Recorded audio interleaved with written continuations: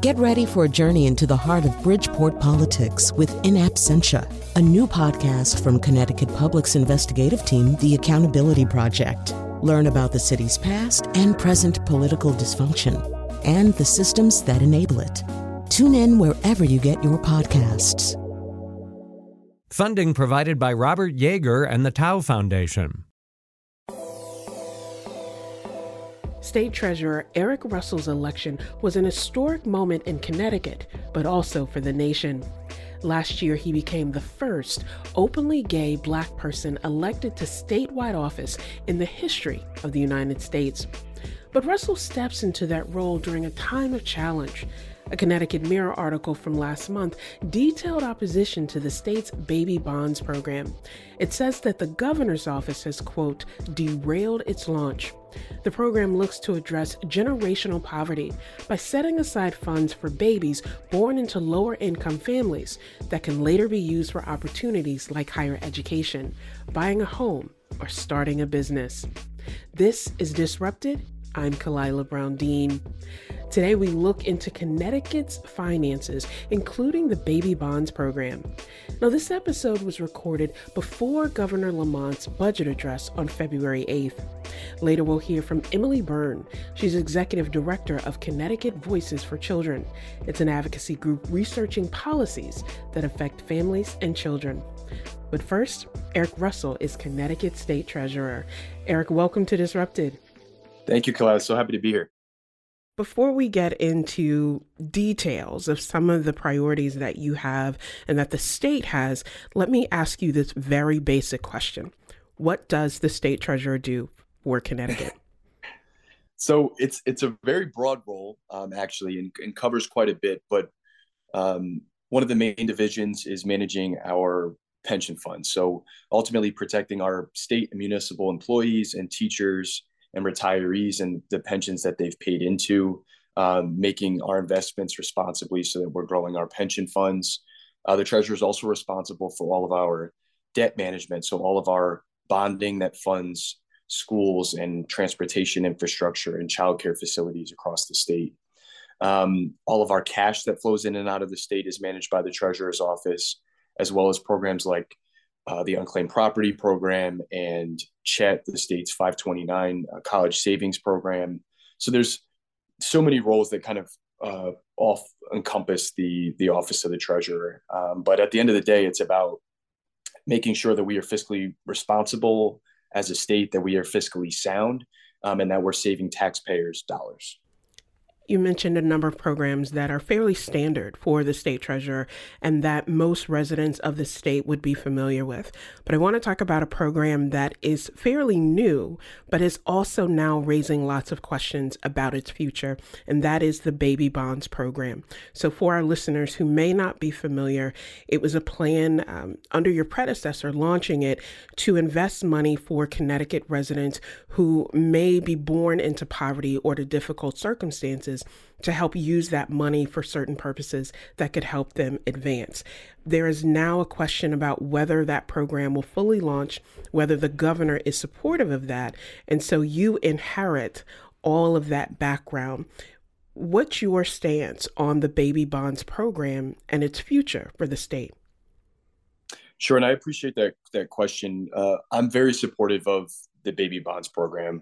I think it's programs like this are actually integral to our long-term as a state, and really, again, not only making sure that we're fiscally sound right now, but that we're also making investments in our long-term future, and providing an opportunity for communities to lift themselves up. And so I think, again, the baby bond program, so this $3,200 that would be invested per child and would grow over the life of that child for investments, and it's really about the opportunity to build wealth in communities that have not had that opportunity. But, we are fully supportive. We've been working very closely with the governor's office.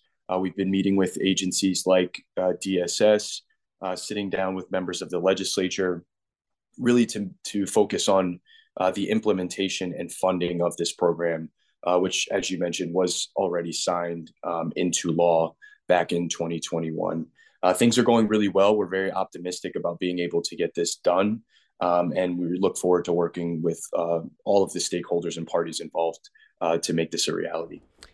This program is also part of a national conversation about how to overcome decades and in some cases centuries of inequality by making this investment in the lives of young people and children in our state. One of the scholars who has championed this proposal has been Professor Derek Hamilton, economist from the New School, and I know that you recently met with him.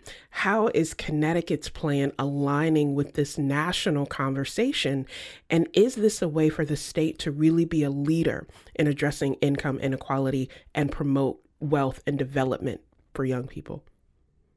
Absolutely. And not only is it in alignment with what is happening in the conversations nationally, we are really leading the charge. We were the first state in the country to pass legislation around baby bonds. As you mentioned, Dr. Hamilton really created this framework and structure for the baby bonds program. And it was talked about on the national level as well. This was part of Senator Booker's platform when he ran for president. But since Connecticut has passed this legislation, we've seen other states really jump on board and are all looking to implement similar policies and programs. Massachusetts is working on something. We've seen that Governor Moore, in running for governor in Maryland, had this as a very significant part of his platform.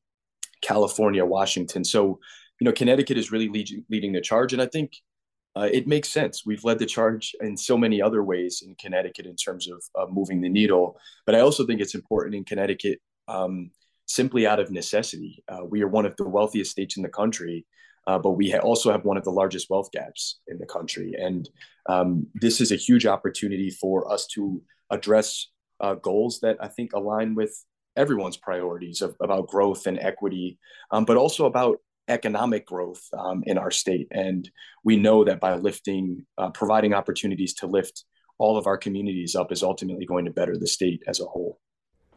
You're offering what sounds like an holistic approach to this growth and to this opportunity that's guided by the history of our state, but is really forward thinking. And one of the other ways that you've talked about this on the campaign trail, and now that you're in office, is about ESG investing, or environmental, social, and governance investing, that really has an ethical approach to making sure that there are certain guidelines related to investments and commitments, and a way to put that forth as not seeing growth in opposition to ethical investment, but really a necessity. How do you think that this will align with Connecticut's view, and what's the threshold for deciding whether a company is ethical enough to receive investment from the state?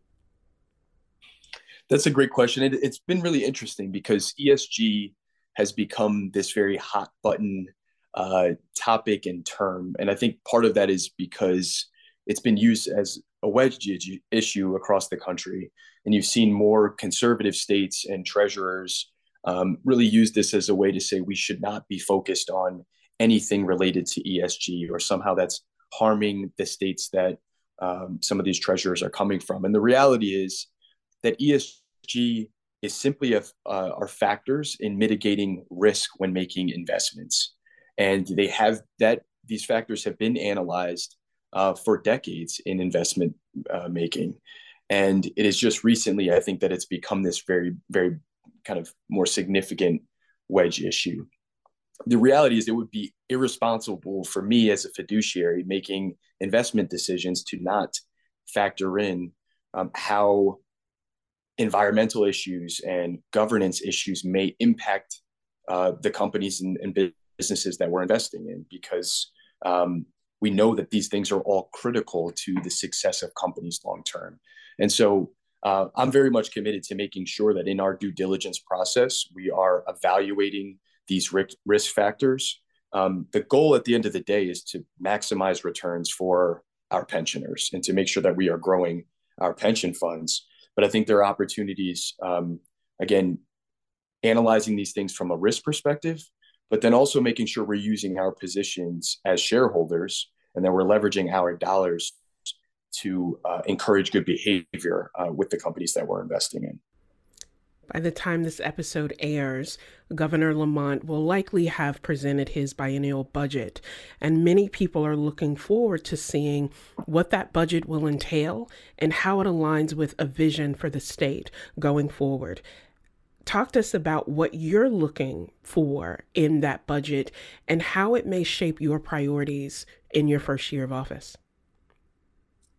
So the governor and I have no doubt are very much in line in making sure that we have budgetary discipline built into our structure. And I think we've seen such an incredible turnaround in terms of the overall fiscal health of the state over the last several years under the leadership of the governor, in large part because of the budgetary kind of mechanisms that were built in 2017 around the volatility cap, the revenue cap, ultimately making sure that we have sound fiscal policy as a state. And I fully expect that those restraints are going to continue in some form and will be in the governor's budget proposal, which I'm very much supportive of. Additionally, we need to make sure that we are, again, so we have fiscal health of the state, which is critical, and we've seen that progress. We also need to make sure we're investing in people. And this has been a very difficult time for so many families, so many working families across our state, folks in communities like the one that I grew up in, who are dealing with inflation and are having conversations about how to put food on the table and make sure that they're paying their bills and dealing with costs being increased. And so I think it's really important that we strike that balance between our overall fiscal health, continuing to pay down our unfunded pension liabilities, investing in our future, but also providing that relief and support for families across the state. And I'm very confident that, between the governor's budget and priorities of the legislature, that we will be able to accomplish that. Let's talk about some of those priorities moving forward. And for many people, one of the priorities for the state is really addressing debt management. Connecticut has made tremendous progress in paying off its debt. It's recently had an upgrading in its credit rating, but the state is still holding a lot of debt. And some people wonder whether that can be manageable. What's your role in that? And what do you see as a way forward for Connecticut to still make the kinds of investments and commitments that can help people have financial security in our state while still thinking about the long-term impact of some of those commitments? Absolutely. And we have made a ton of progress in terms of our managing our debt and just our overall fiscal health. One thing that it's always interesting, we've actually had 5 upgrades to our bond ratings over the last several years, and it is unprecedented. We've never been in that situation. Again, I think so much of it, if you look at the reasoning behind it, it is because, one, we actually have been issuing significantly less debt than we have historically. But I think more importantly, it's these commitments. We have a full rainy day fund of nearly $3.5 billion. We've paid down nearly $6 billion in additional contributions to our unfunded pension liability. So not ones that have been required, that, again, using surplus revenues to do that. But it's really been that very conscious commitment to addressing our long-term fiscal health that has turned our credit rating around.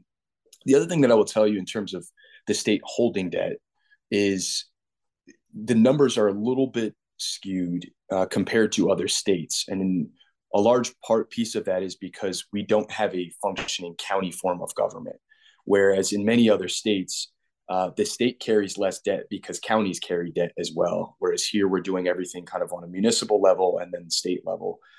So I think in terms of addressing these issues, it's really about, again, this long-term commitment. It's about thinking bigger picture. It's about being committed to having mechanisms and structures in place to address our long-term fiscal health, while, again, I think still investing in ways that are going to grow our economy, that are going to lift people up and provide economic opportunity. That was Connecticut State Treasurer Eric Russell. When we return, Russell talks about being the first openly gay Black official elected to statewide office in the history of the United States. This is Disrupted. Stay with us.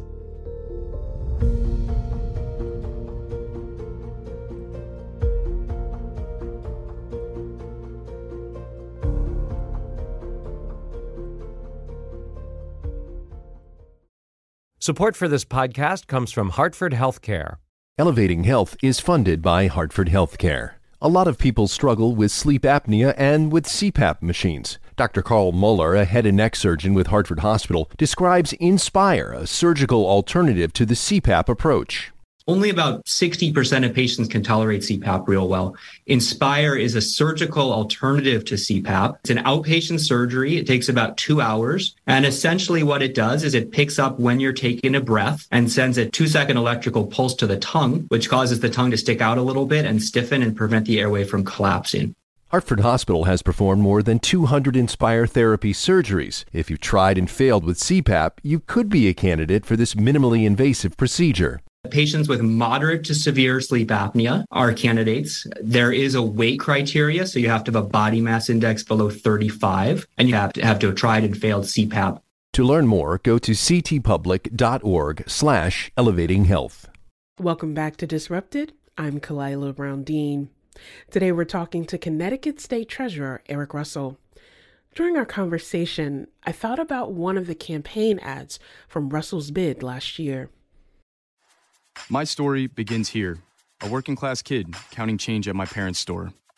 I never imagined then that one day I'd graduate college and end up here, partner at a law firm, helping cities manage their money and investments. Financial literacy has long been a priority for Russell, and I asked him why it's so critical to teach young people about money. I appreciate that question. I think it's important to me because people don't see the opportunities that they, I guess, can't see represented in front of them. And as you know, and knowing my parents, I grew up inner city New Haven. I wasn't around lawyers growing up. I wasn't around professionals. I didn't ever see myself working in a corporate or office setting. I didn't know that those things were necessarily attainable. And I know I was so fortunate to have two parents who worked incredibly hard to provide me better opportunities than they had. But I also know that so many of the people around me growing up didn't have that leg up that I did. And I know how different of a place I'm in than so many of the people that I grew up with, and how easy it would have been for me to, again, not have these opportunities. And so for me, there was this commitment to want to give back to communities like the one I grew up in, to be a resource and an example of the opportunities that are out there, so that everyone knows that regardless of where you're coming from or what your background is, that there isn't anything that you can't chase or do. And it was also important to me. I had so many mentors along the way that really made sure that I was in a position to succeed and have opportunities I couldn't imagine. It's only right for me to try to help bring people along with me. And I think that that's what community is all about. It's about making sure that, we're keeping each other in mind and helping to lift each other up. So I think that's always what's driven me. I, again, look at how hard my parents have worked. There's never been an excuse for me not to be working hard and to be looking for ways to give back to the community. So you mentioned your parents, and in the interest of full disclosure, your mom is one of my most favorite people in the entire world, and she knows that well. And I was struck in watching you being sworn into office. As you gave your speech and you mentioned your parents, you really got emotional thinking about them. What was it in that moment that, struck you of what it meant for your parents, but even their own journey and own experience? You mentioned their hard work as storekeepers and community people, but even their own journey as a couple, I imagine was, wow, this is possible. I'm living this American dream that perhaps they couldn't have imagined, but made possible. What is it about your parents and their background that makes this particularly significant as an accomplishment? I think, so it's, as you mentioned, it was knowing what it meant to them, being there and kind of seeing this take place as something I know that they never could have fathomed with me growing up. And, I look at my father, who has always been my biggest, mentor and role model. He'll be 81 this year. Grew up in the South with nothing. And my parents, they met in Germany, landed in New Haven in large part because they didn't want to move back south, being an interracial couple at the time. And again, starting with nothing, just worked around the clock to make ends meet and provide better opportunities for my siblings and I. And so I think it hit me thinking about my father watching this, the life that he's lived, the things that he's been through and experienced. To see this, I know how much it meant to him, which I think, and my mother, who has always just been my biggest champion and supporter. I thought it was only right to pay homage to them and what they've sacrificed for me to be here. So, it's proud parents are the best. And I'm, just really fortunate. You are the first in your family to graduate from college. You have been committed to creating pathways and opportunities for other young people, not just from the New Haven area, but really across the state, to have that opportunity, to have a way to acknowledge the hard work of their parents and those who went before them, but to also create a future for themselves. In your role as treasurer and the platform that allows you, do things like college affordability and accessibility come up in the ways that the state can make that kind of investment of growing and nurturing our own and hopefully keeping people here so we benefit from all of that talent that is not just in some young people, but in all young people? Absolutely. And I think this is what comes, we've talked about the role of treasurer and some of the day-to-day responsibilities. At the end of the day, I feel as I have an obligation as a constitutional officer who's been put in this office by residents of the state of Connecticut to use this platform to advocate for people and to advocate for communities that all of our communities, but especially for those that have been marginalized and that I think I understand in a different way than what is often represented in politics. And so it's why I'm so committed to things like financial literacy, making sure that we don't always talk about finances and fiscal health for folks growing up, but particularly in some communities that have been marginalized or that don't have capital or resources or assets to talk about. And so I think there's several things that I'm looking into in this, whether it be priorities like baby bonds or financial literacy, or just, connecting communities to resources. These are all things that I'm very committed to using my platform to speak on and advocate for.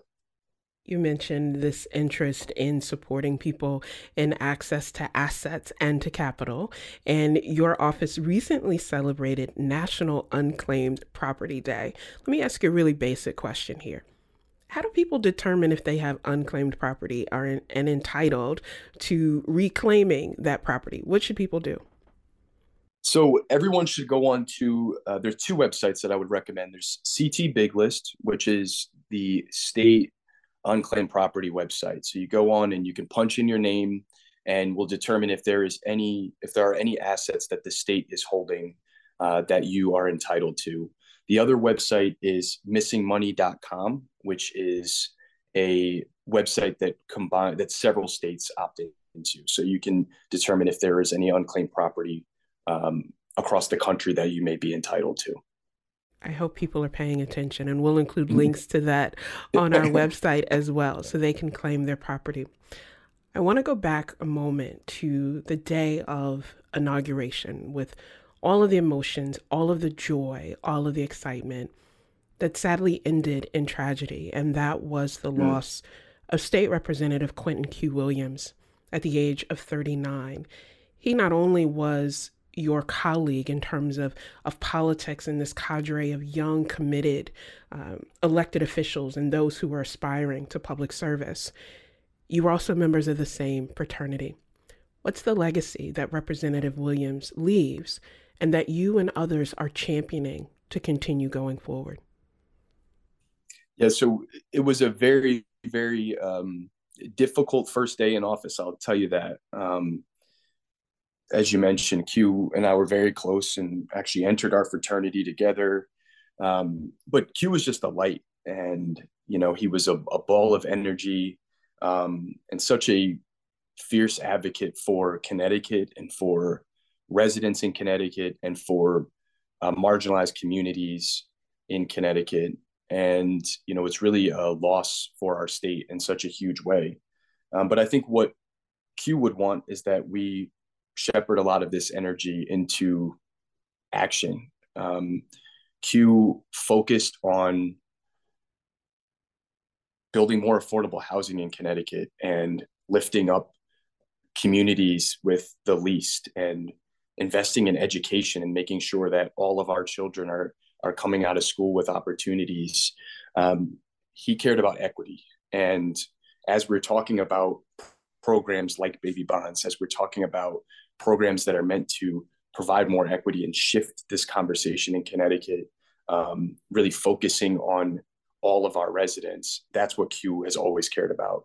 And so, I think I'm charged, as I think so many people who are close to Q are charged with the idea of let's go do the work that Q would want us to do, and make sure that we are treating people with respect, right? That we are pushing policy that is going to help all of our residents in Connecticut, and that we're taking care of each other. I think one of the really startling thing for people is this was that reminder of what's really important and how fragile everything is.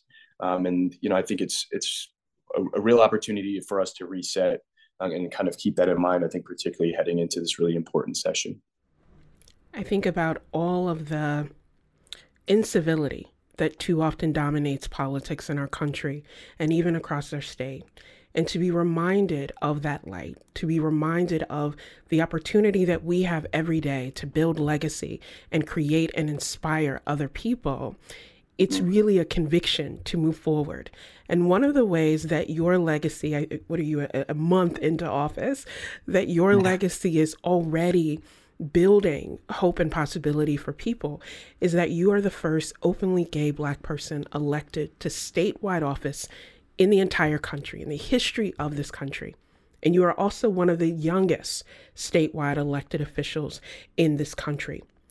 What does that mean for you and how you carry out the mission and vision of the work that you're doing? It's humbling, honestly. I was not aware that I would be the first when I was going through the campaign. I received the endorsement of an organization called the Victory Fund that tracks a lot of this data historically. And they made me aware of this, which really, it took me aback for a minute. But I'm honored. I'm honored to represent communities that I belong to in this way. I think what I'm more excited about is for us to be celebrating the day when this is not, we're not talking about first.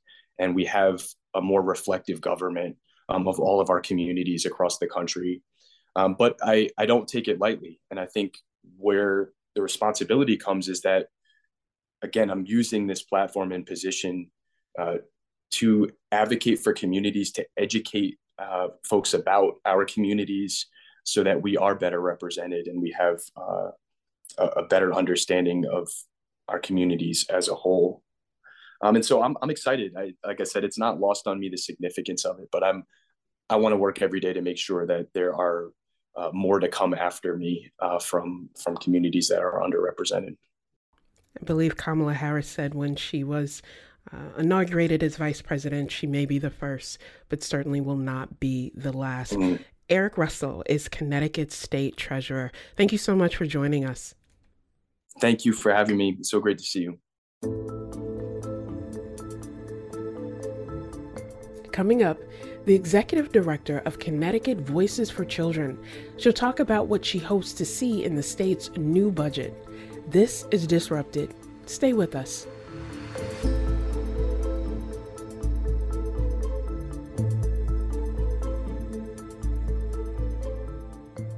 Welcome back to Disrupted. I'm Kalila Brown-Dean. This hour, we're talking about Connecticut's finances and what we should look for in the new budget. This episode was recorded before Governor Lamont's budget address on February 8th. Our next guest is Emily Byrne. She's Executive Director of Connecticut Voices for Children. It's a research-based advocacy organization. She joined to talk about their policy priorities for this legislative session. Emily, welcome to Disrupted. Thank you so much for having me. It's a pleasure to be here. I want to talk about some of the legislative priorities for your organization this session. You are a research-based advocacy organization, and you really dig into the intersection of policy and practice when it comes to the fate of children and, to some extent, families in our state. One of the key policy areas that's up for discussion this session relates to baby bonds and the potential to really invest in young people and children in our state. Why do you think that the baby bonds program could really help address income inequality in the state and be a real investment in children here in Connecticut? Yeah, Connecticut baby bonds is really, I would argue, the only policy on state record to substantially advance wealth equity. And this matters in our fight for economic justice. We know that the income and wealth divides in Connecticut are exceptionally wide. The median white household pre-tax income is $93,300 compared to $58,600 for Black households and $54,800 for Hispanic and Latina households. 21% of Connecticut households have zero or negative net worth. For Black households, it's more than 35%, and more than 51% of Hispanic and Latina households have zero or negative net worth. And so I say all this to say, that while there are a number of very good policies that address income and wage equity, which are super important, we're fighting for many of them, wealth equity is equally important to address economic justice. And as the data that I just mentioned speak to, there is no racial justice without economic justice. On paper, it makes perfect sense that you invest in children from the time of their birth, you invest in their potential, you show your commitment to overcoming that wealth inequality and to make an affirmative statement, recognizing the past and really investing in the future. And in spite of how rational and logical that may sound to some people, we both know that there have been significant delays to really launching that program. What do you make of those delays? And what does it mean for the future of not just the baby bonds program in particular, but perhaps the state's commitment to addressing wealth inequality? When Connecticut baby bonds was enacted, we certainly were excited about the prospect of advancing wealth equity, but we were also, very excited about the potential this policy has to help a new generation of Connecticut residents see government as a force for good. So I think it's worth breaking these two ideas down a little. One of the things that the pandemic did was show in a very sobering way how critical wealth is, right? We saw how wealth allowed some families to endure the financial shock from having lost a job or having to pay unexpected medical expenses. Beyond the context of the pandemic, we know that wealth provides a considerable head start in life for some children, right? Some families are able to leverage their wealth to afford, high quality private school or send their children to college with little or no student loans, or help their children to put a down payment on a first home, which in turn helps that family build generational wealth. The other less obvious benefit of this policy is that it shows Connecticut residents how the current class of electeds can move beyond politics to advance equitable policies and safeguard the future of our state and its residents, even if it means that everyone in office now may be long gone when the beneficiaries are able to access this capital. And that's government and politics at their best. It's a shame that some folks don't understand the transformational magnitude of this policy, knowing what we know about wealth. And the cynic in me would say that this is intentional. We know that wealth is indicative of history, We know wealth is indicative of power, and we know that wealth has the potential to change those things as well, right? Equality requires a redistribution of wealth and power. And so it's possible that knowing these things can help us understand why some people may be against this policy, but I really hope that we can move beyond the fear to help everyone get to a place of true freedom, which is the heart of Connecticut Baby Bonds.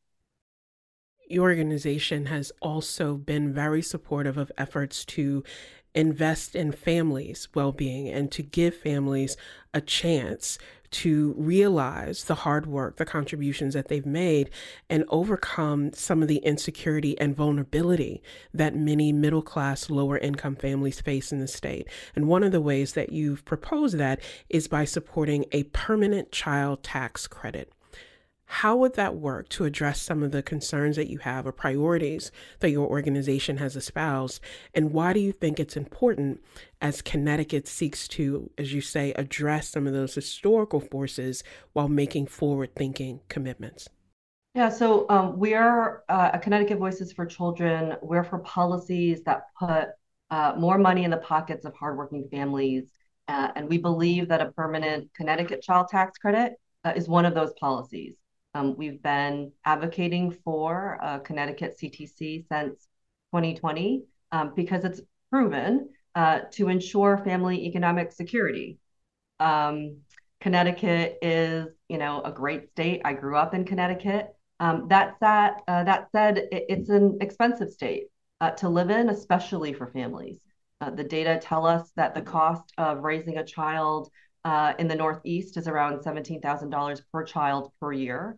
Housing costs are going through the roof, pun intended. And the costs for food and gas are exceptionally high worldwide, which makes the affordability of the state that we love a challenge.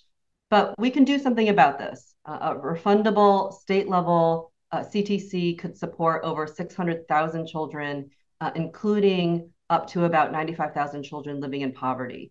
And for a high cost of living state like Connecticut, that has no exemption, reduction, or credit to adjust for family size or childcare expenses, we believe a permanent state child tax credit makes good sense.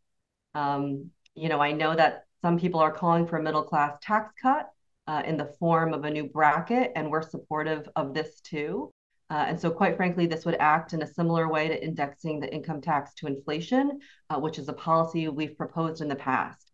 But more to the point, a permanent Connecticut child tax credit is, we believe, more effective for children than other tax cuts because it specifically targets families that are low income and families that are middle income.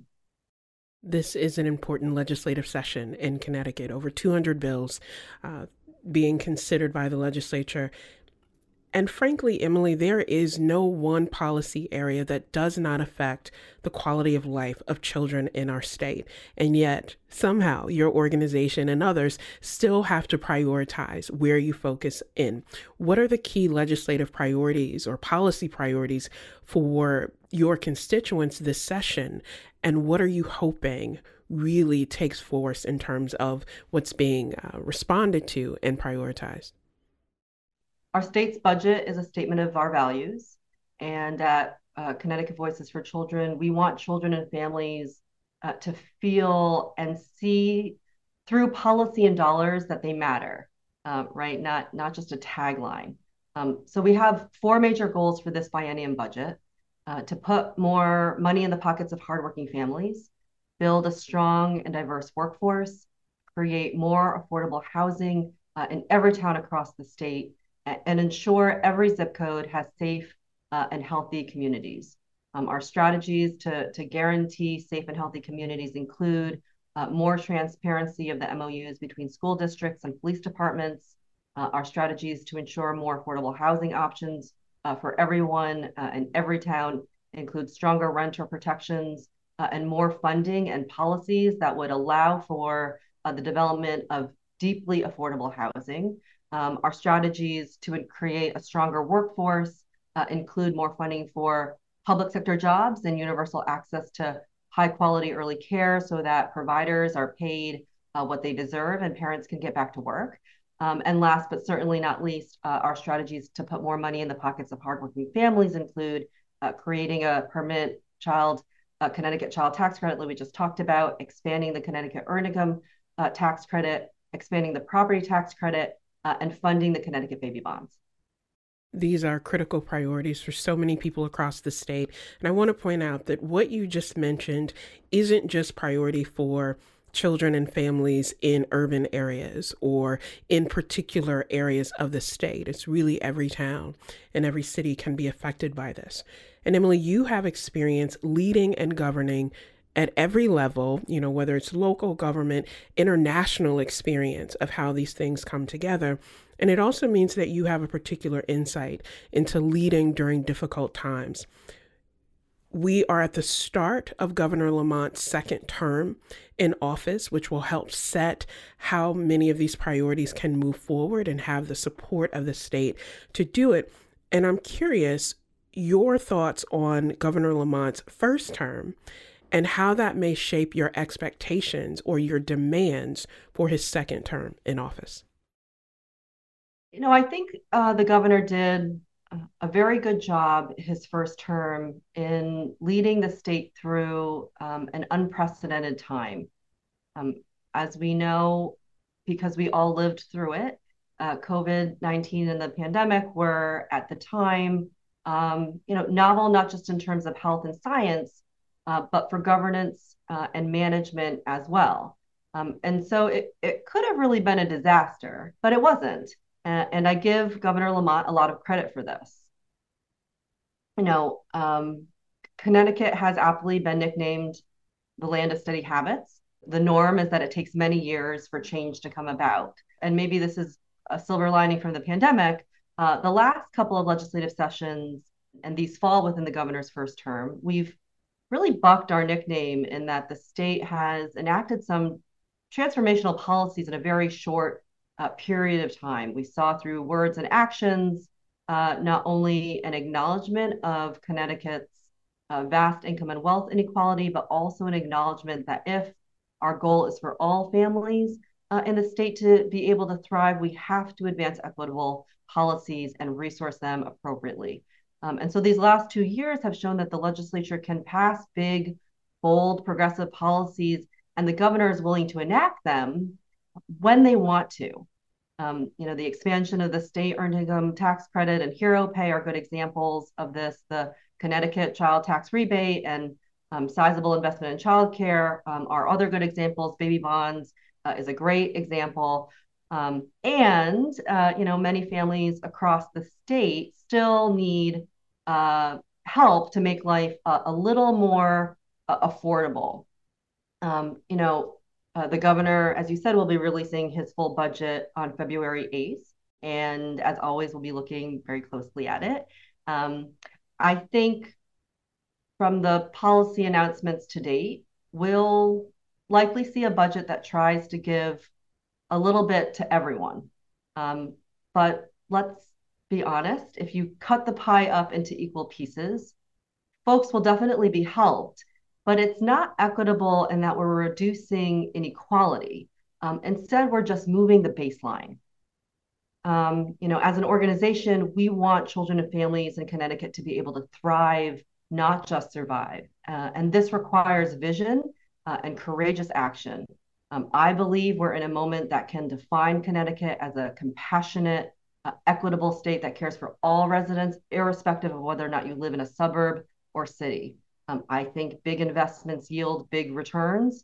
That said, I'm a realist and understand that it may be more prudent to pace ourselves. But the bottom line is that I believe there's a roadmap that can be drawn now that gets us to the future that we want. When you think about the potential of this budget, when you think about the priorities for your organization and really for the children of this state, are you hopeful about what could come out of that? And let me just give you one example. The governor's office has already announced a plan to increase the state's earned income tax credit. And some people have said, that is a movement toward the kinds of things that you're talking about, while others have said that may be an incremental step, but may not get us to where we need to be. Are you hopeful? Are you optimistic? Or are you, sort of guarded in what we may possibly see coming out of it? So we're deeply supportive of the patchwork of policies that eradicate poverty and advance income and wealth equity. Voices has been fighting for a state earned income tax credit for more than 15 years. Our founding mothers were part of a coalition that helped get the Connecticut EITC enacted in 2011. So we're really pleased that the governor's budget will include an expanded EITC. We hope that the policy includes immigrants that file their taxes with an ITIN, an individual tax identification number. So we'll be looking for this when the budget is released. But ultimately, the EITC is an important policy that will help our state's lowest income workers, which they need. And so this is a good thing. Do I think that, transformational policies like the expansion of a Connecticut EITC will be included in the budget? I think it's TBD. Your organization is called Connecticut Voices for Children, but one of the unique elements of the work that you do is that it really centers and listens to the voices of children. What are you hearing from young people across the state that you work with, and not just setting these priorities, but seeing how they are really being affected in the day-to-day by, the things that are happening that have shaped the priorities that you put forth? What are you hearing from young people? People are just exhausted from the last couple of years, but also young people in particular have been living their lives exhausted. Young people, they're seeing the world through a lens of 2 recessions, through a worldwide pandemic, through the possibility of living in an uninhabitable earth. It feels pretty bleak, quite frankly. And the incredible piece of this is that a lot of young people still hold hope for change to happen within their lifetime. You are leading during a time of tremendous challenge, but also tremendous opportunity, and a realization that, with all of the history, the intentional overlooking of many communities, this is really a time to affirm those voices, affirm those experiences, and affirm the possibility that government can be a force for good, as you say, but that the voices of people, of children, have to drive that. So my last question to you is simply this: what gives you hope in this moment? It's really interesting and heartening to see the justice spaces growing, especially with young people. This is something we haven't seen in decades. I think there is, we're feeling some growing pains, but the truth is that we're seeing folks really locking arms and working toward putting justice front and center. I would say that systems change and policy change work, whether local, state, or federal, require an array of partners in different lanes working together and moving people to action. Sometimes these are the same actions, and sometimes they aren't. But in successful, sustained efforts, the actions are always aligned. And that is what gives me hope that in Connecticut, that is kind of what we're seeing right now. As researchers and advocates at Voices, we're really mindful that we need to be impatient about injustice, but patient about strategy. And so our work focuses on powering movements, with data, organizing with communities where we see a need, and partnering with values-aligned organizations to advance our aim toward economic justice. And it's just a beautiful thing to see so many growing values-aligned organizations. Impatient about injustice and patient about strategy. Emily Verne is Executive Director of Connecticut Voices for Children. Emily, thanks for joining us. Thank you so much for having me. Disrupted is produced by Kevin Chang Barnum, Wayne Edwards, Emily Cherish, Meg Dalton, and Katie Tolarski. You can listen to all the previous episodes of Disrupted by finding us wherever you get your podcasts. I'm Kalila Brown Dean. Thanks for listening.